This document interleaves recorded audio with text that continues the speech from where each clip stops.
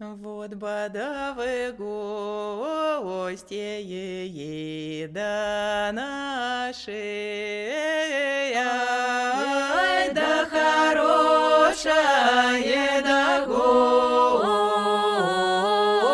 гостюшки, да гостючки, наша живы почет.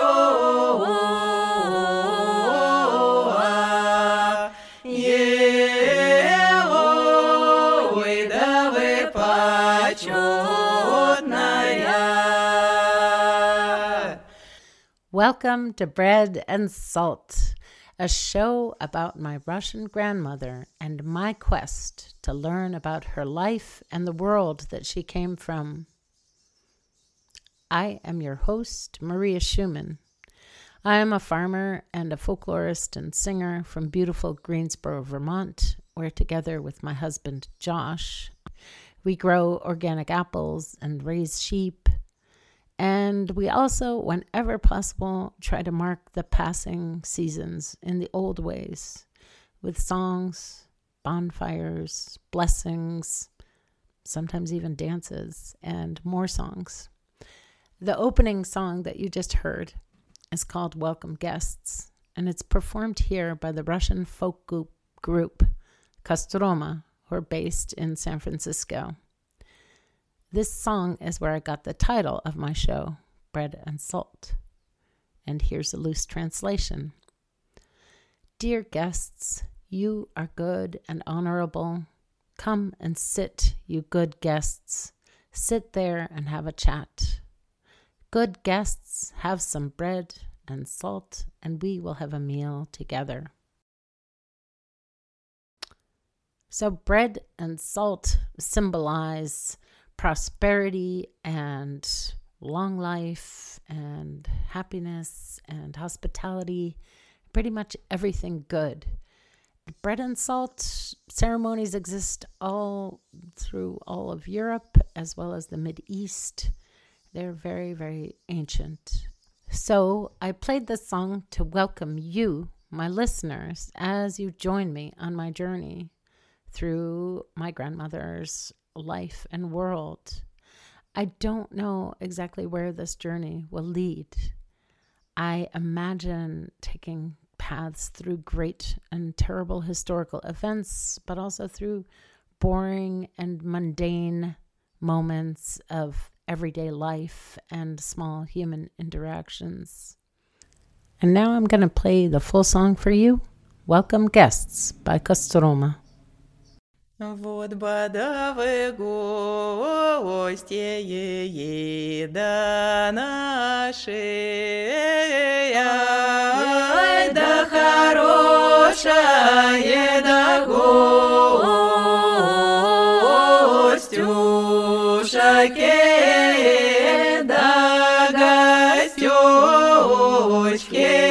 наша живы почет.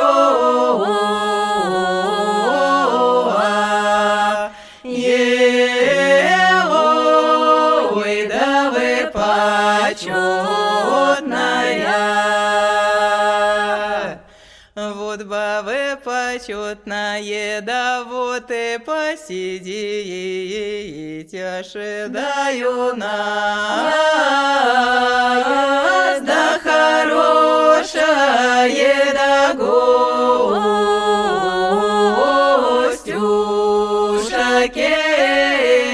посидите, гости побеседуем.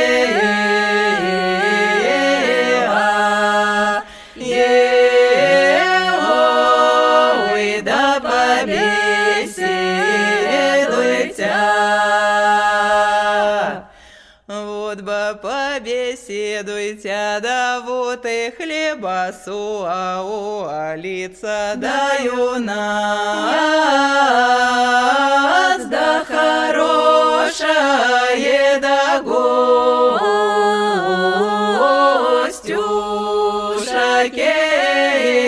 хлеба соли, нас да вы покой.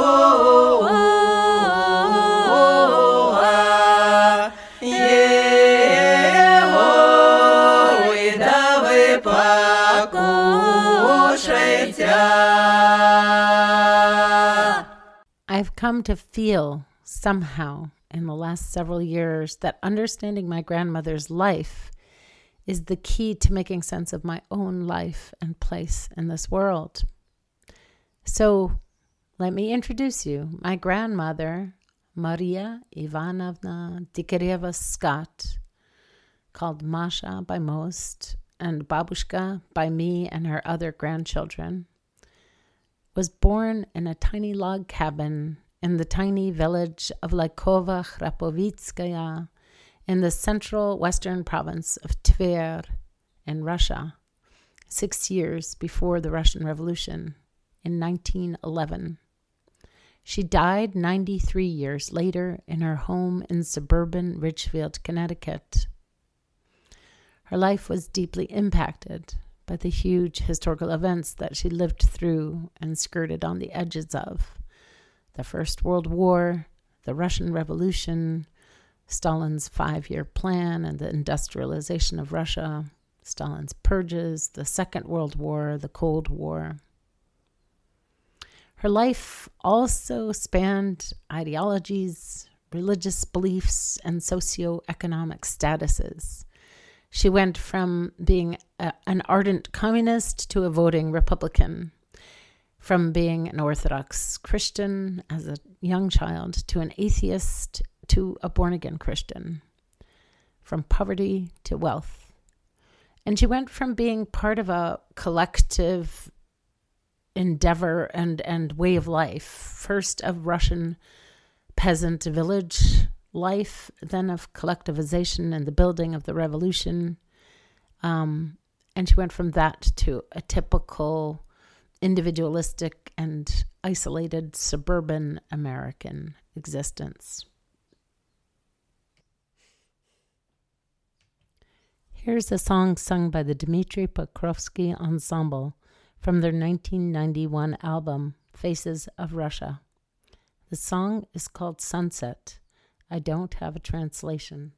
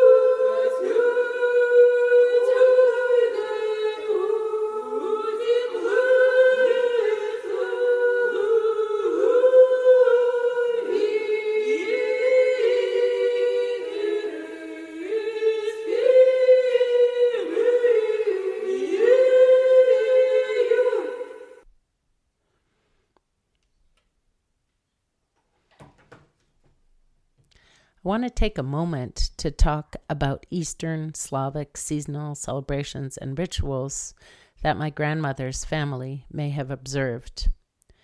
There are so many folk traditions associated with this time of year. There's the Day of the Red Hill in late April, when all the women and girls in the village would gather on top of a hill and sing and dance the horovod, a ritual circle dance invoking the power of the sun. There's the day in early May when animals were first brought to pasture, and the rituals performed to protect and bless them, having the cows and sheep walk under boughs of greenery, singing them special songs, feeding them blessed bread. There's the Radunitsa, the spring day of the dead, because spring is not just about new life, but about death also. On this day, my ancestors would have had picnics on the graves of their ancestors and would have left the dead offerings of food and drink. And there's one holiday that I just read about that reminded me so much of my grandmother.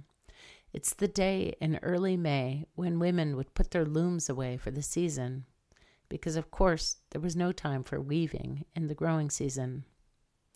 Thinking of the 1.5-room log cabin that the 10 people in my grandmother's family shared, putting the loom away must have felt a huge relief.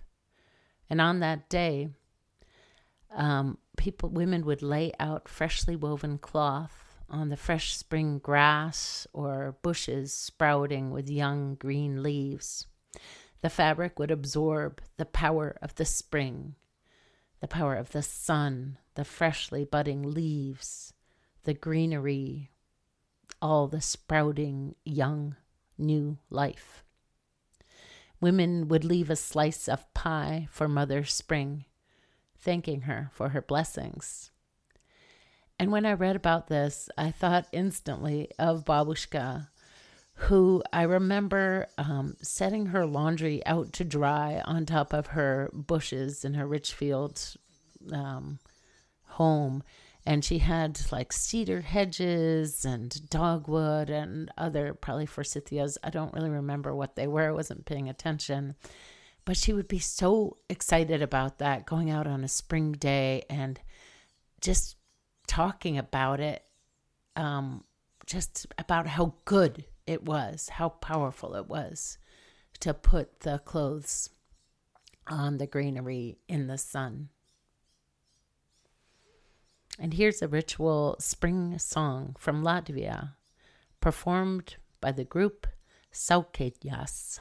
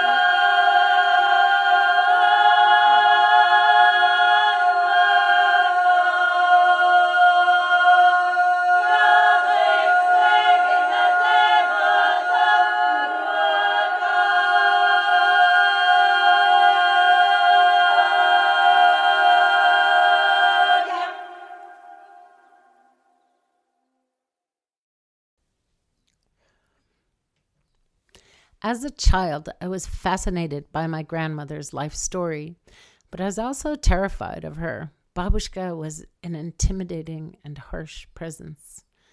When my mother could no longer force me to visit her, that was in my late teens, I stopped, and I only saw her occasionally in my 20s and 30s. I was brought back to her story when I started farming. When I started farming with my husband around 15 years ago, I felt like I was coming home to a long-held dream. Spending hours bent over in the hot sun, preparing garden beds, nursing weak lambs back to health in the middle of the night, planting apple trees in wind and rain and snow. It was so hard and so concrete and so satisfying. And it made me think, what was it like for my grandmother? What was it like for my great-grandparents growing all their own food and knowing if a crop failed that their children would starve and not having a grocery store to go to? And my grandmother once said she didn't own a pair of shoes until she was 16. What did she wear on her feet before then? And what did they eat? What did they sing? How did they mark the passing seasons? What did they talk about?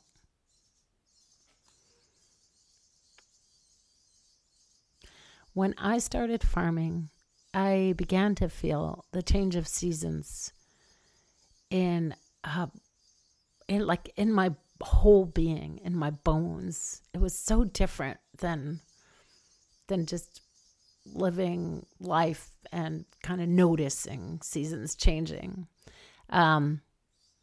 Especially I would feel it in May and June when the days grew longer and the light just would wake me up early in the morning, and everything had to be done. The sheep had to get moved to their new pasture. They had to be milked like at least twice a day. The cheese had to be made. Everything was blooming and blossoming and soaking in the power of the sun. And that's how I felt too. Like the whole power of the sun was kind of emanating from me. And I felt filled with light and energy, and like nothing could stop me from spending every possible second I could, like working to grow food for my family and community. And I thought, like, if I'm feeling like this now in this age of computers and electricity and grocery stores, and cars and tractors, how did my great-grandparents feel? Old Eastern European folk songs that I had learned many, many years ago, and ancient folkloric customs that I had read about in grad school went from seeming antiquated and irrelevant to essential and necessary.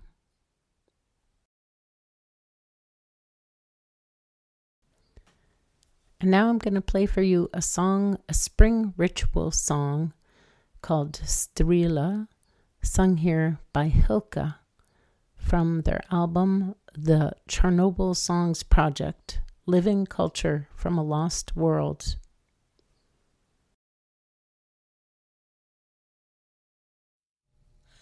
Ой,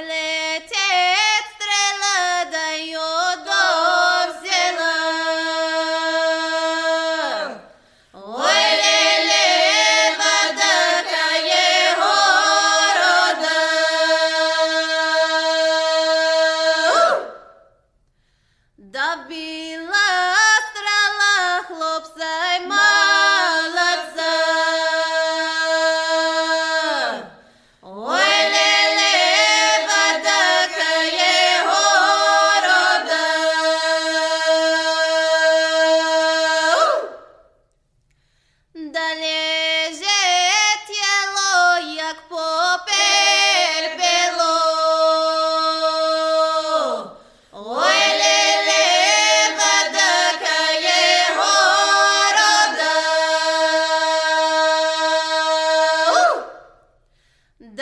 никто к телу не приступится. Ой, леле, бадакае города.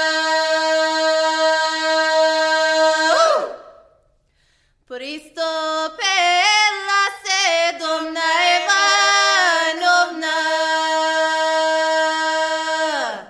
Ой, леле, бадакае города.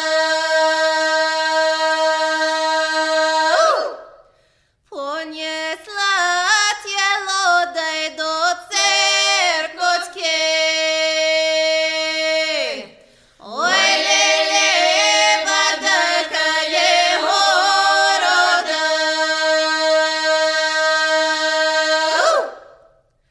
Да самед вярея чинили се. Ой, леле, бадакае города.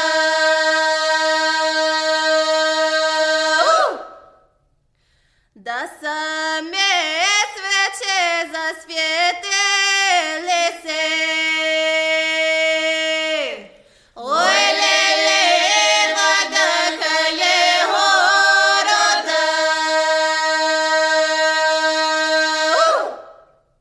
Да саме книги зачитали се. Ой, леле, бадакає города.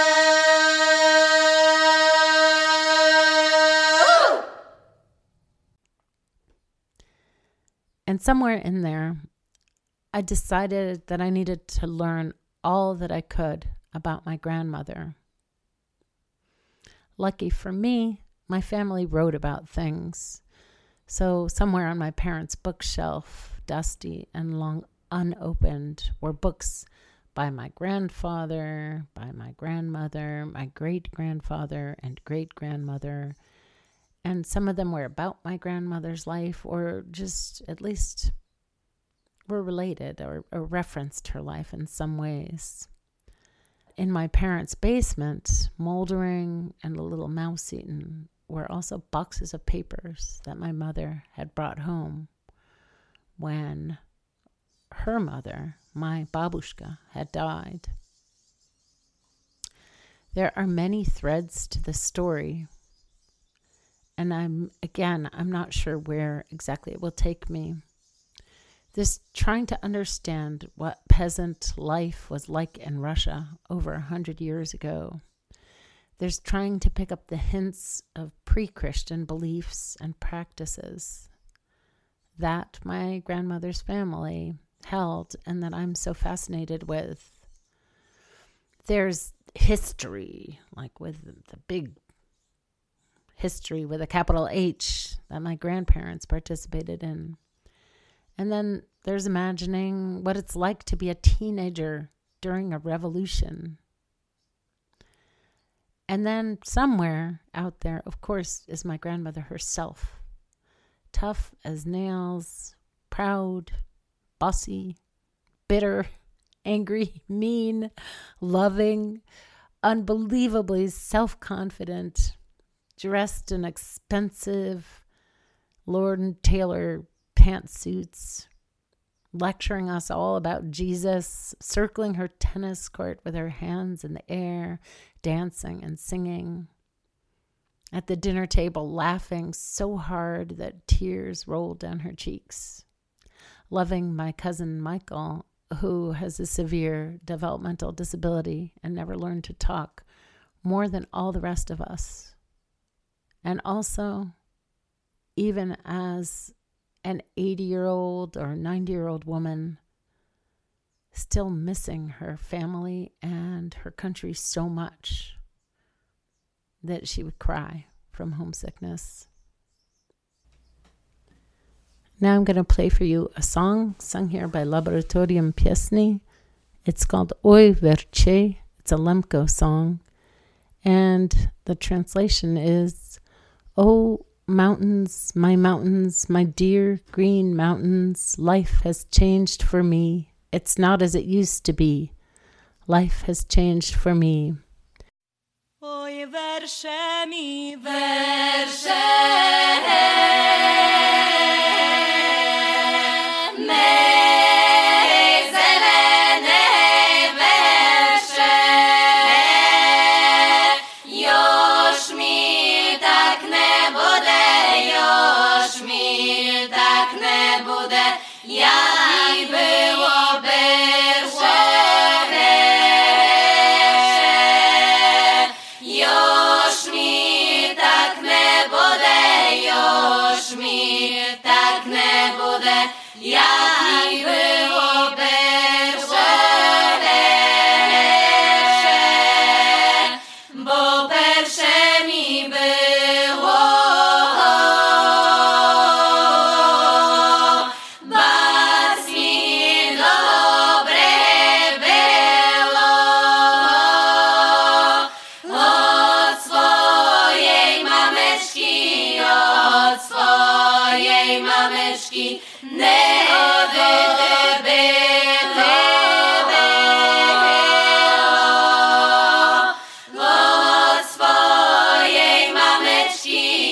od swojej mameczki nie odejdę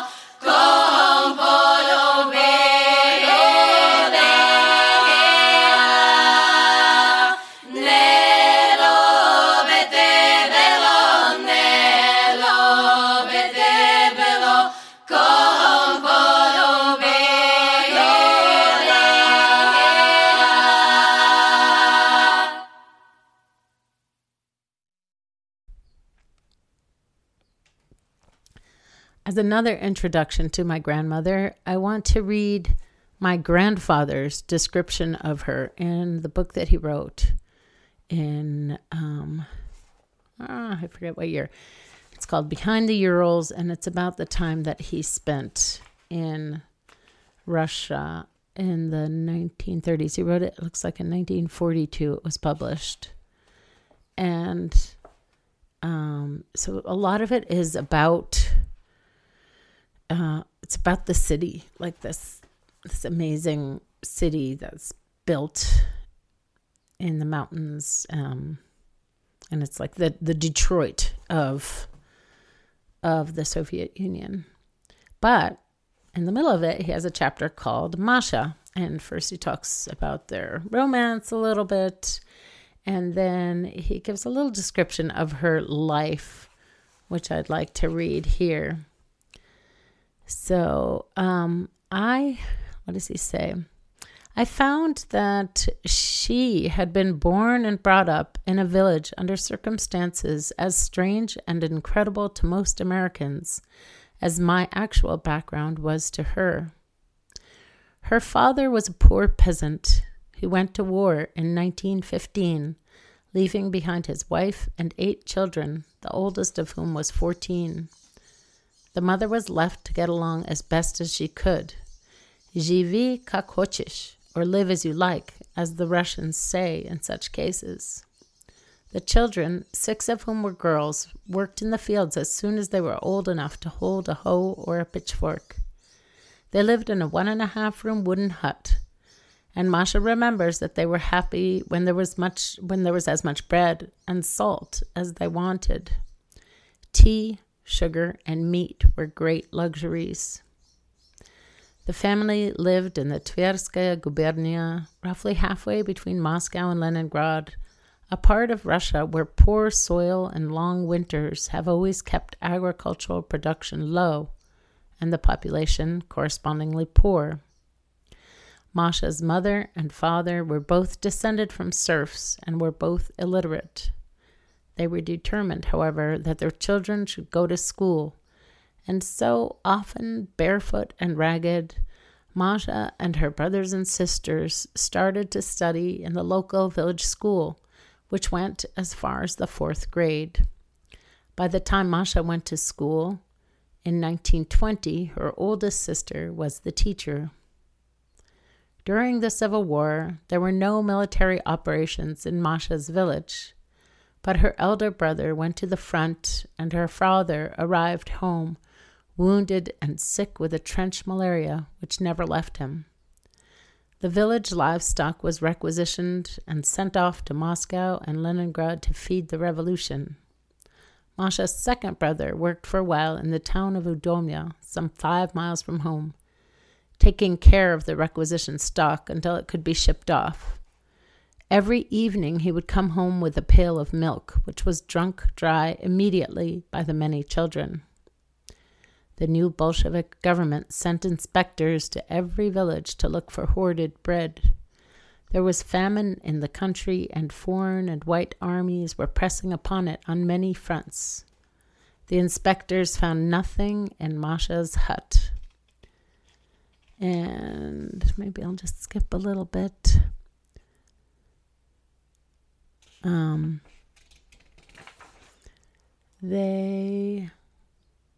Shortly, a secondary school was organized in Udomya, and Masha enrolled. It was 5 miles each way every day, and when she was 14, Masha got her first pair of shoes. And then during the mid-20s, things got better. So it goes on. There's a little bit more, but I just wanted to read that brief introduction from my grandfather of his kind of take on her life at this moment when they were in their early 30s or younger 20s. They were in their mid-20s. They were so young. And I also have to read, because it's kind of lovely, is my grandmother's impression of my grandfather when they first met.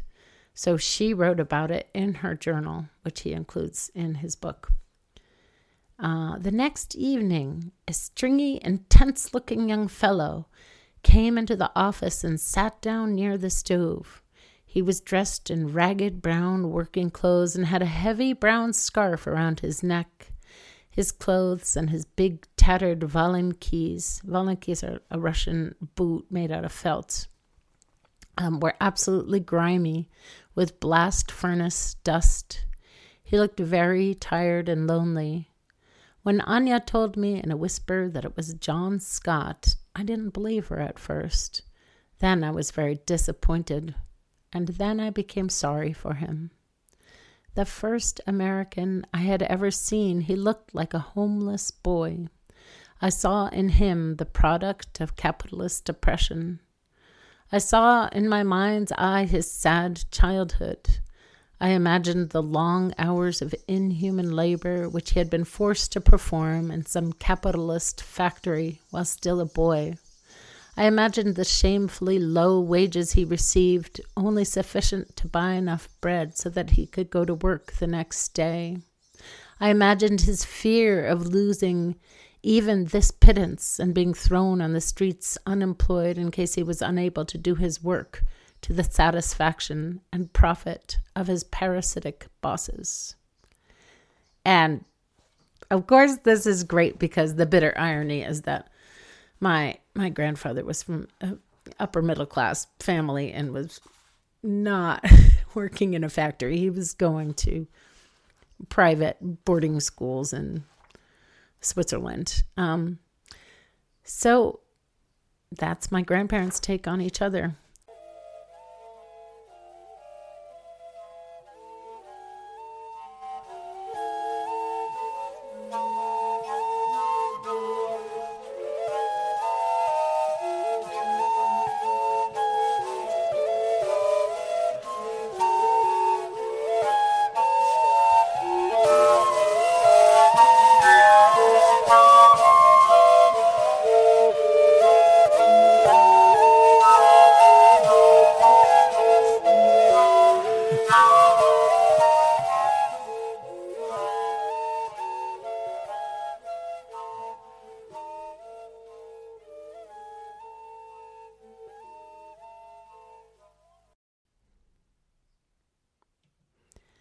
So here's a story. One day last fall, I was taking an early morning walk. I turned a corner on an old dirt road, and I came across a clear field dotted with hay bales, and the sun was shining in my eyes at such an angle. The field was just soaked with morning dew that for a second I imagined that I was somewhere else, and that this field, those big machine rolled round hay bales were haystacks. And there in the distance, I thought, what if there was a little family there? Wait, what if there's a man, and there's a couple teenagers, and there's some younger kids, and maybe the youngest one is about 7 years old, and they're all bent over, and they have sickles, and they're mowing the field. Every single one of them, from the grown man, the father, to the teenagers, to the kids, to the 7-year-old girl, they have sickles that kind of match their size, and they're mowing the grass, and you can just hear that sound of the grass being cut. Whoosh, whoosh, whoosh, whoosh, whoosh, whoosh. And once in a while, one of them stands up to wipe the sweat off their faces, or to get a drink of water. They're dressed. What are they dressed like? The father has a beard. He has a linen shirt with a belt and a pair of like plain pants. I think he has shoes, but none of the kids do. The girls are wearing dresses and kerchiefs, and the boys are dressed like the father. And there's about 6 of them, I think. And the littlest girl she's keeping up with them all. She's mowing that field too. And it's hard. It's hard work. She's bent over. Her back hurts. But every once in a while, the father stops his work and he goes and he checks all the kids' work. And he praises them for a job well done, or corrects them and shows them how to hold the sickle in a better way, or how to make a really, really clean cut and a really straight row. And the little girl, she wants to be like her older brothers and sisters, and they're not complaining, so she's not going to complain either. She's just doing her best to keep up with them. And the morning is going on, and the sun has burnt all the dew off, and it's really hard, and she's feeling it. And her hands hurt, her shoulders hurt, her legs hurt, her back hurts. But they got to keep going. And finally, the father says it's time to take a break, because once the dew is gone, they can't cut the grass anymore. So they sit down in the shade of a tree, and they eat a little lunch, maybe some boiled eggs and mushrooms. They probably don't have a lot of bread at this time of year, is my guess. that they would be eating. Maybe they have some cheese. I would think most of their grains would be gone if it's, let's say, the end of June or mid-June. So they take a little break, and then now they have to get back to work. But now they're raking up the hay that they mowed yesterday, and they're turning it, tending it, and gathering it into piles. And it's still hard work, but now I think the little girl gets that job of like mushing the hay down with her feet, and that's pretty fun. She and her sister get to do that.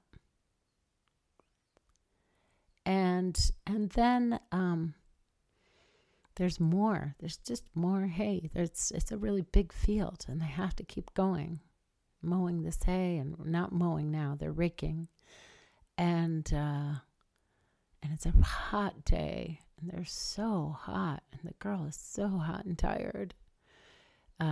And they all have their own rakes also, because they have to have their own tools or their own pitchfork turning forks. I think those are made out of wood. And now the brightness of the day is dissipating a little, and there's some dark clouds coming over the hill. And the wind is picking up, and the dark clouds are getting darker and coming closer. And the father's looking really worried, and he's working really, really fast, trying to get all that hay in. And he's starting to bark at them all and like yell at them, like, come on, hurry up. We got to do this. We can do it. And everyone's feeling really tense and really nervous, and they're just working as fast as they can. And the clouds are getting darker and darker, and they hear thunder in the distance. And Father is just looking more and more worried and mostly silent, just working really, really hard and really fast, but once in a while, like barking something out to them. And then the dark clouds are totally on top of them now. They're right there over their head. The wind is really picked up. The thunder is loud. They see lightning, and boom, it happens. The downpour happens. And the rain comes down. And the hay is not picked up. And the father just sits right down where he is, standing on the ground, and just starts sobbing.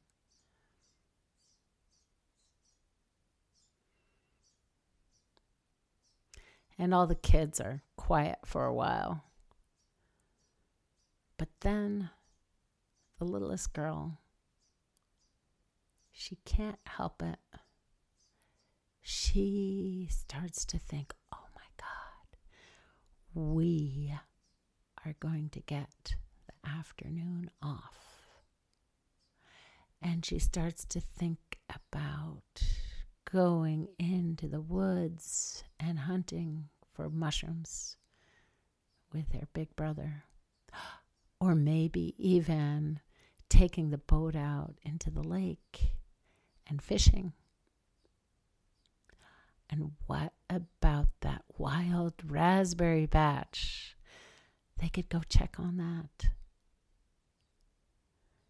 And she starts thinking about all of the fun things they can do. And a smile just creeps over her face. And she looks at her sister. And her sister has that look on her face too. Like they are so, so happy thinking about getting the day off from the back-breaking work. And then one of the older sisters, the teenager, comes up to them and she says, hey, you guys, I was over at the neighbors. the other day, and they taught me this really fun new song, and it has a dance that goes with it. You want to learn it? And all of the kids are like, yes, we want to learn it right now. And so she teaches them the dance and the song. And it's a really bright, funny, fun song. And in no time, they're all like singing and dancing and laughing. And this whole time, the father's been like sitting on the ground, just like in total despair, thinking of all the work that has to get done all over again. Like all that hay is going to have to go back out and dry again, and it won't be as good. But now as he sees his kids like singing and dancing and so happy, he like wipes the tears off of his face, and he stands up and he starts smiling, and he joins in, and he is happy too. And he probably says some great like Russian saying at that moment, like, not life but raspberries, or wait, I'll find it later and get it. But I imagine that he does some great Russian saying at that moment.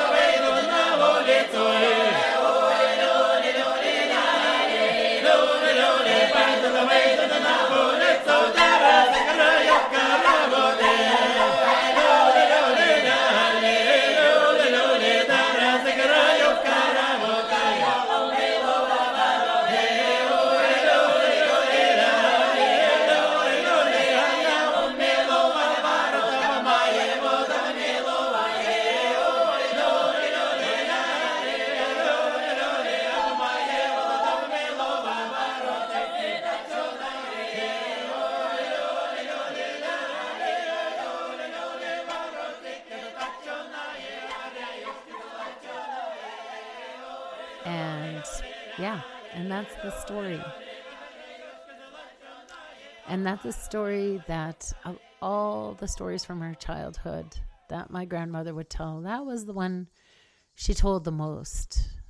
She would talk about that story all the time. And it's in her memoirs. And I see it somehow as like I can totally relate to it as a farmer now.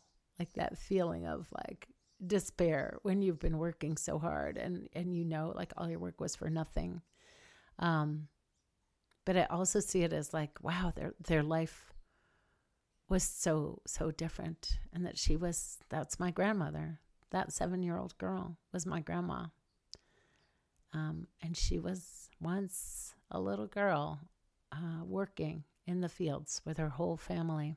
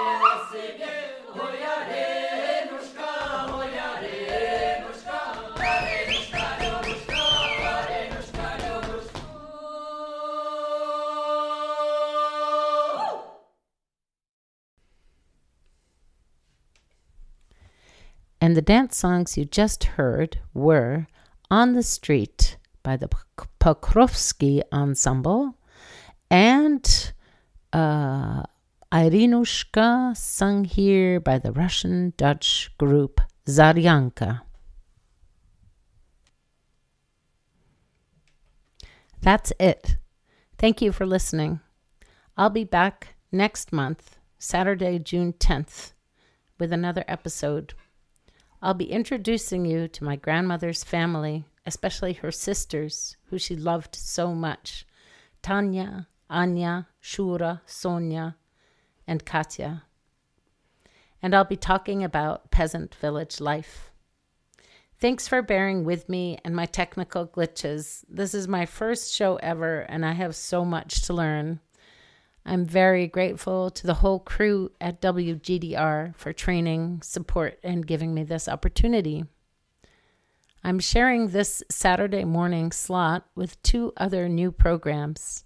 Kitchen Permaculture with Rebecca Byler on 3rd Saturdays, and Fire and Ash, talking about death with Poa Mutina on 4th Saturdays. You can email me with comments or questions. I'm leaving you with another song by Kostroma, Kak nad Yaram, Along the River Bluff. Along the river bluff there stood 3 green gardens. In the first garden, a nightingale was singing. In the second garden, a cuckoo was cuckooing. And in the third garden, there was a path.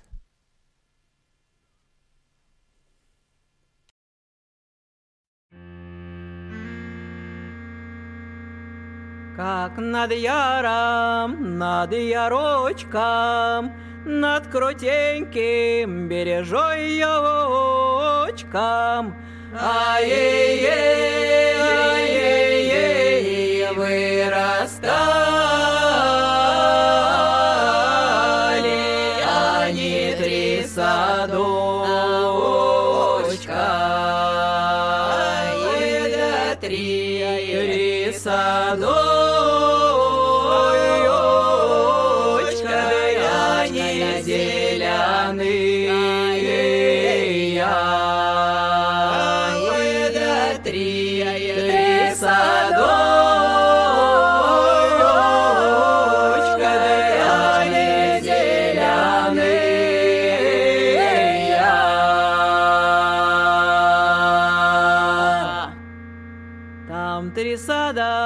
Зеленые,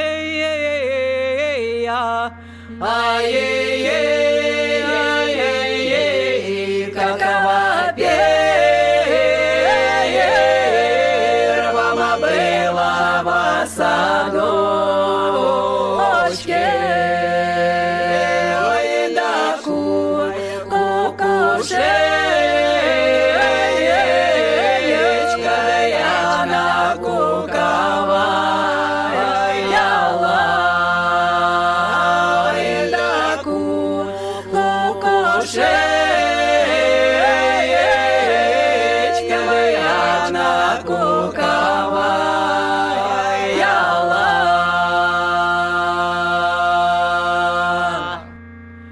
Там кукушка куковая, ай-яй-яй, ай-яй-яй, во втором была в садочке. Ой, да соловейка,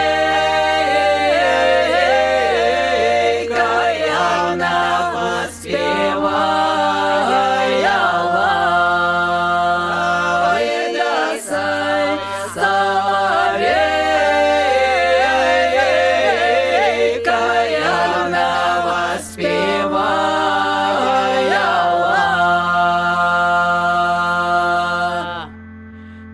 Соловейка воспевала,